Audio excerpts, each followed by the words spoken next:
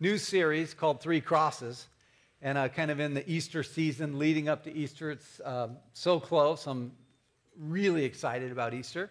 But I wanted to start this morning by showing you a couple of logos of some companies that maybe you would recognize, and see if you would happen to recognize any of these companies and maybe what it means, what they mean. Let's look at the first one. What is that?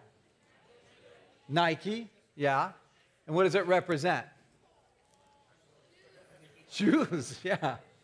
Actually, yeah, the word Nike comes from a Greek word which means victory.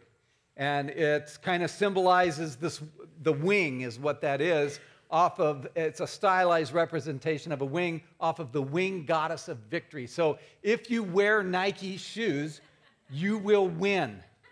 Victory, success. All right, let's look at the next one. See if you recognize that one. Really, what gave it away? Apple, right. And what does that represent? Yeah, creativity and information and technology, and never before have we lived in the information age, and Apple is helping usher that in, and so it represents knowledge. You know, if you use that, you're going to be more hip and creative and knowledgeable. All right, let's look at the next one. Does anybody know what that is? Someone in the last service said, America. Oh, help us, God. It's McDonald's, right? And it represents happiness, right? The Happy Meal. That if you go there, you're going to be happy. It's a happy place, happy for your kids. And, pleasure, indulgence. All right, let's look at the next one. Quaker Oats. Yes, since 1901. And if you eat Quaker Oats, it represents stability and power and strength. Eat your oats, people. All right, those are the logos I wanted to show you. And think about Christianity now for a moment. There's this symbol, this logo that we use that you see in churches and on steeples and on T-shirts and cemeteries, tombstones. Everybody understands what it is. It's a cross, right? The cross. Because it's become so common. I mean, you can't go anywhere. You can't probably go through a day and not see several of these. I mean, we wear it as jewelry. We think about it. We talk about it. But where did it come from? Have you ever thought about that?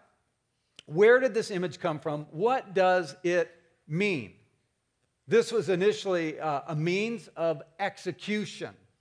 It was a very real way to kill people. It's understood to have been developed by the Persians and then used by Alexander the Great. But the Romans are the ones who actually really perfected its torture in squelching rebellion in their realm and kingdom. And so not only was it a very painful way to die, it was also very humiliating because it was public and people were stripped and they were in excruciating pain. The word excruciating comes from the Latin word crucifixion. So this is the image that's come to be known to represent Christianity, the church. Now think how strange that is. Here you have this struggling little New Testament early church group of people, and they're wanting other people to follow Jesus, and they're wanting their little band of people to grow larger, maybe even into a worldwide movement to attract people. And instead of coming up with a logo that represents success or power or pleasure or happiness, they come up with one that represents scandal, failure, and death.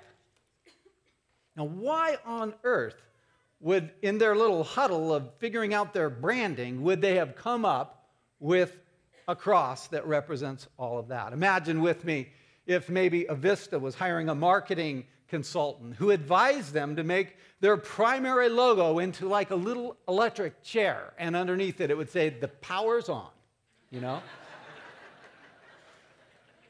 You might fire that person. It's a little crazy. The heart and the soul of Christianity, it's not it's not about just serving each other. It's not about just praying or giving or reading the Bible or gathering together like this on a Sunday morning. All of these things are important, but they are not at the heart and the soul of what it means to be a Christian. It's not really about us. It's not about the things we do. It's not about our religion. The heart and the soul of Christianity is what God has done on the cross. That's the heart and the soul. That is the message. That is the center of our faith. The message of the cross is where the power of your faith really comes to bear. The Apostle Paul wrote this in 1 Corinthians 1:17. He said, "For Christ did not send me to baptize, but to preach the gospel, not with words of human wisdom, lest the cross of Christ be emptied of its power. For the message of the cross is foolishness to those who are perishing, but to us who are being saved, it is the power of God." The cross is where the power source of God really springs from.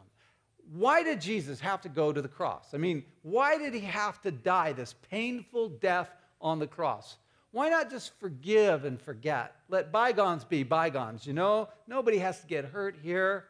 Let's just give the human race a mulligan, you know? In the beginning, though, God made the heavens and the earth, and he made human beings, and he made animals. He made everything in this perfect world, everything in balance, no sin, no grief, no pain, no murder. Just this loving God, loving his creation, and his creation loving him back. And God gave a simple commandment. He opened up all kinds of choices, good choices, thousands of things that Adam and Eve could do. He asked them not to do one thing, to eat of a certain tree. And yet we see in that garden, Satan shows up in the form of a serpent. He tempts Eve. She ends up breaking the one commandment that God told her not to do. Adam and Eve partook of that, and they ended up experiencing death like God said they would. They experienced inner death, separation from God, a break of fellowship.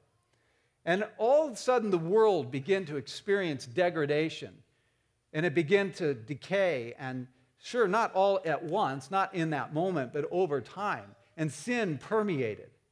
See, it doesn't take a rocket scientist to look around at our earth and look at our world today and go, man, something's wrong.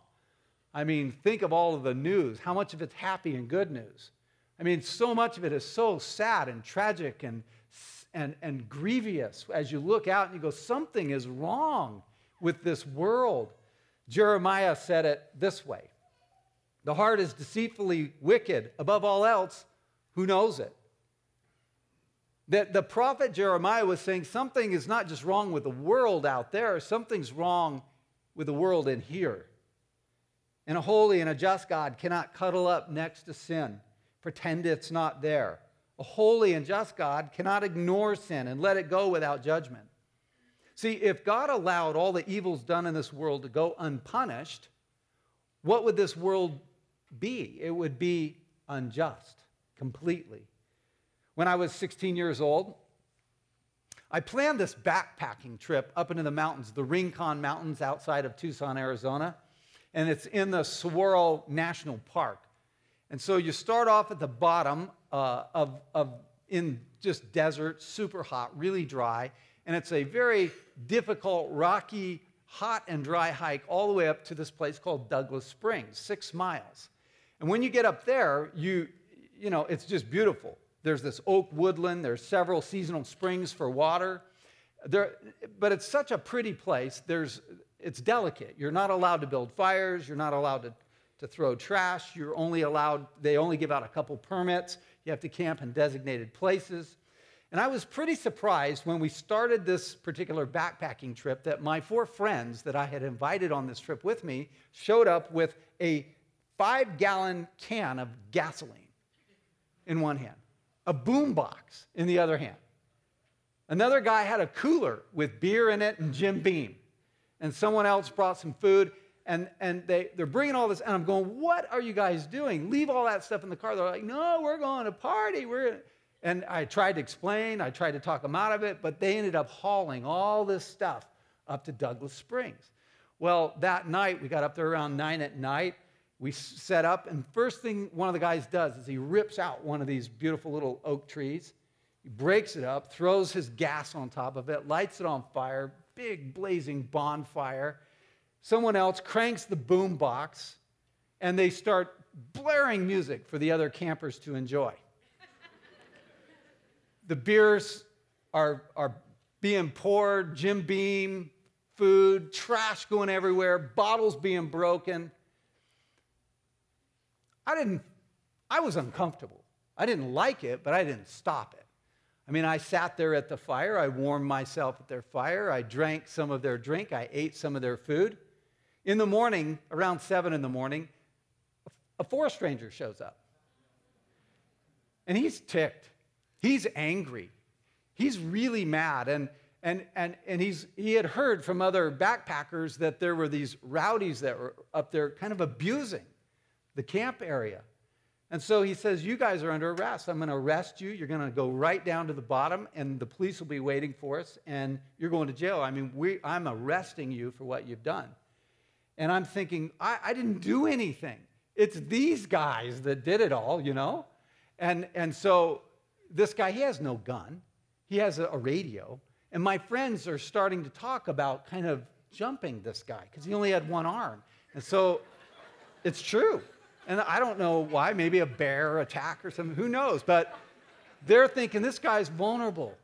We're gonna pounce on him, we're gonna tie him up, and we're gonna run off. We're not gonna go to jail, we're over this thing. And I talked him out of it. And so he ushers us down to the very bottom. The police are there. We go to the courthouse, and we're arrested. And I thought to myself, I'm gonna talk my way out of this. You know, I didn't do anything. And so as I'm trying to talk my way out of it, I was informed that I was going to be charged with the very same thing that they were. Because there were sins of commission and there are sins of omission. The ones my friends did, overt, very clear, something that they had done. The ones that I had done had to do with what I didn't do, didn't report it, didn't demand that they stop. And I participated in some of it, even though it wasn't me that initiated it. And so we picked up trash on that trail for the next 3 months under supervision. Was the sentence fair? Certainly it was.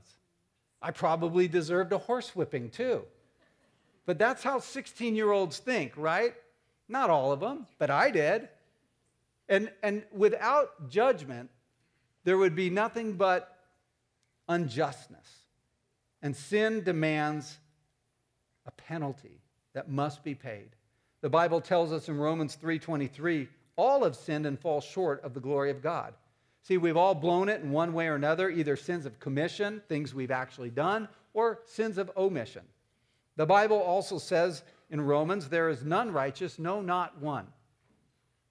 It's easy when you compare yourself, like I was doing, to other people to come out looking pretty good, right? I mean, your intentions are better probably than the person sitting next to you. At least we feel that way about ourselves. We look out at other people that are doing really bad stuff, and we come out feeling pretty good. Hey, I do good things. I actually give to people. I help people. I serve people. I'm a nice person. But the thing that God wants us to all understand is that we've all sinned. We've all fallen short of his perfection. We've all lied. We've all snubbed God. We've all hurt others. We've all broken at least one of his commandments. We're all sinners in need of a Savior. Every single one of us. For the message of the cross is foolishness to those who are perishing, but to us who are being saved, it is the power of God. See, the cross, admitting that we have blown it and that we need a Savior, for some people feels like a weakness. It feels like I'm not going there. I'm not admitting that. I don't need to do that. The cross looks stupid. It looks foolish. Many people see the cross as foolishness because they think that, man, the answer is in knowledge. The answer is in science. The answer is in having more money being distributed to the right people. The answer is through government. The answer is through military. The answer is through education. And yet, we're looking out there for the answer. And where does the problem really lie? The problem lies within the human heart. It lies right inside here. And until we solve the issue of the heart, the issue of our soul, we'll never solve all the problems that exist out there. And thus the cross. That's why God sent his one and only Son to this world, to deal with the issue of our hearts and our souls, to deal with our sin, to deal with the fact that we've been separated from a holy God. See, Jesus spilt his blood on the cross, paying the penalty for all of our moral debt. Someone had to pay. Someone had to incur the penalty. And God sent his only Son, Jesus, to do that for you and me. That we could be brought back into this relationship with our loving God. And we could experience new life. We could break the bonds of sin in our own life. And we could live on into eternity with the hope of heaven. See, at the cross, Jesus forgives you instantly. In Isaiah 55:7, the scripture says God is merciful and he's quick to forgive. God is quick to forgive. It doesn't say that, hey, I want you to suffer a little while. Most of us, we have a hard time forgiving. I know I do. And when someone's hurt me or violated me in some way, I don't want to forgive them instantly. That just seems way too easy for them, right? Let them grovel a little. Let them suffer. Let them meditate on their sin for a year or two, Let them experience some pain. They deserve it. But God is not that way, and I'm glad that he's not.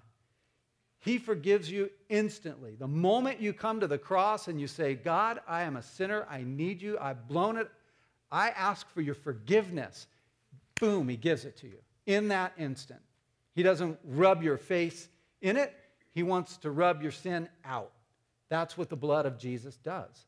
See, at the cross, Jesus Christ also forgives you completely. That means that every sin in your life, notice in this verse in Colossians 2, he has forgiven all your sins. He has utterly wiped out the evidence of broken commandments which always hung over our heads, and he has completely annulled it by nailing it to the cross. Jesus Christ was nailed to that cross so that you wouldn't have to be. Jesus was nailed to that cross so that you can quit nailing yourself to it. In other words, you can forgive yourself. God forgives you. You can let it go too. And he wants us to know he forgives us instantly. And he forgives us completely. How many sins? All sins. Past, present, and future. When Jesus hung on the cross, you'll remember in those excruciating last moments of his life, he breathed, "It is finished." In other words, paid in full, complete.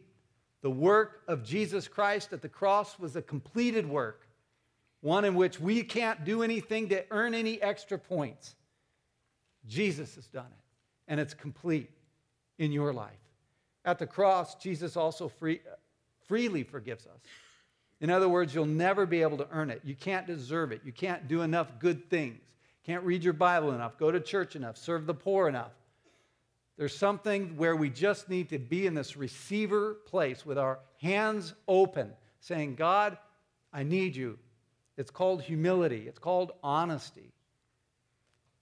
It was free but not cheap. It cost Jesus everything.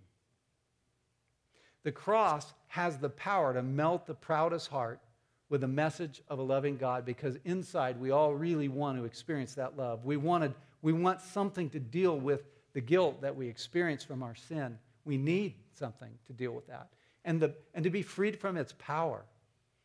And we crave the love of God. Romans 5:8 says God demonstrated his own love for us in this: while we were still sinners, Christ died for us. I don't know where there is a better picture of love than the love that you see at the cross with Jesus who came. He initiated the relationship. He left heaven, his dominion, his glory. He came to this earth. He lived as a man. He died on a cross. And he did it for you. And he did it for me. That's the power of the cross. And when you look at the cross of Christ, we see such amazing love displayed. that we can sing with the old hymn writer, Isaac Watts. Love so amazing, so divine, demands my soul, my life, my all. See, the cross demands a response. It's not apathetic. It was completely relevant. And it's something that demands a response from you and me. In a moment, Cooper's going to come up and lead us in the communion experience. Before he does, though, let's just prepare our hearts in some worship.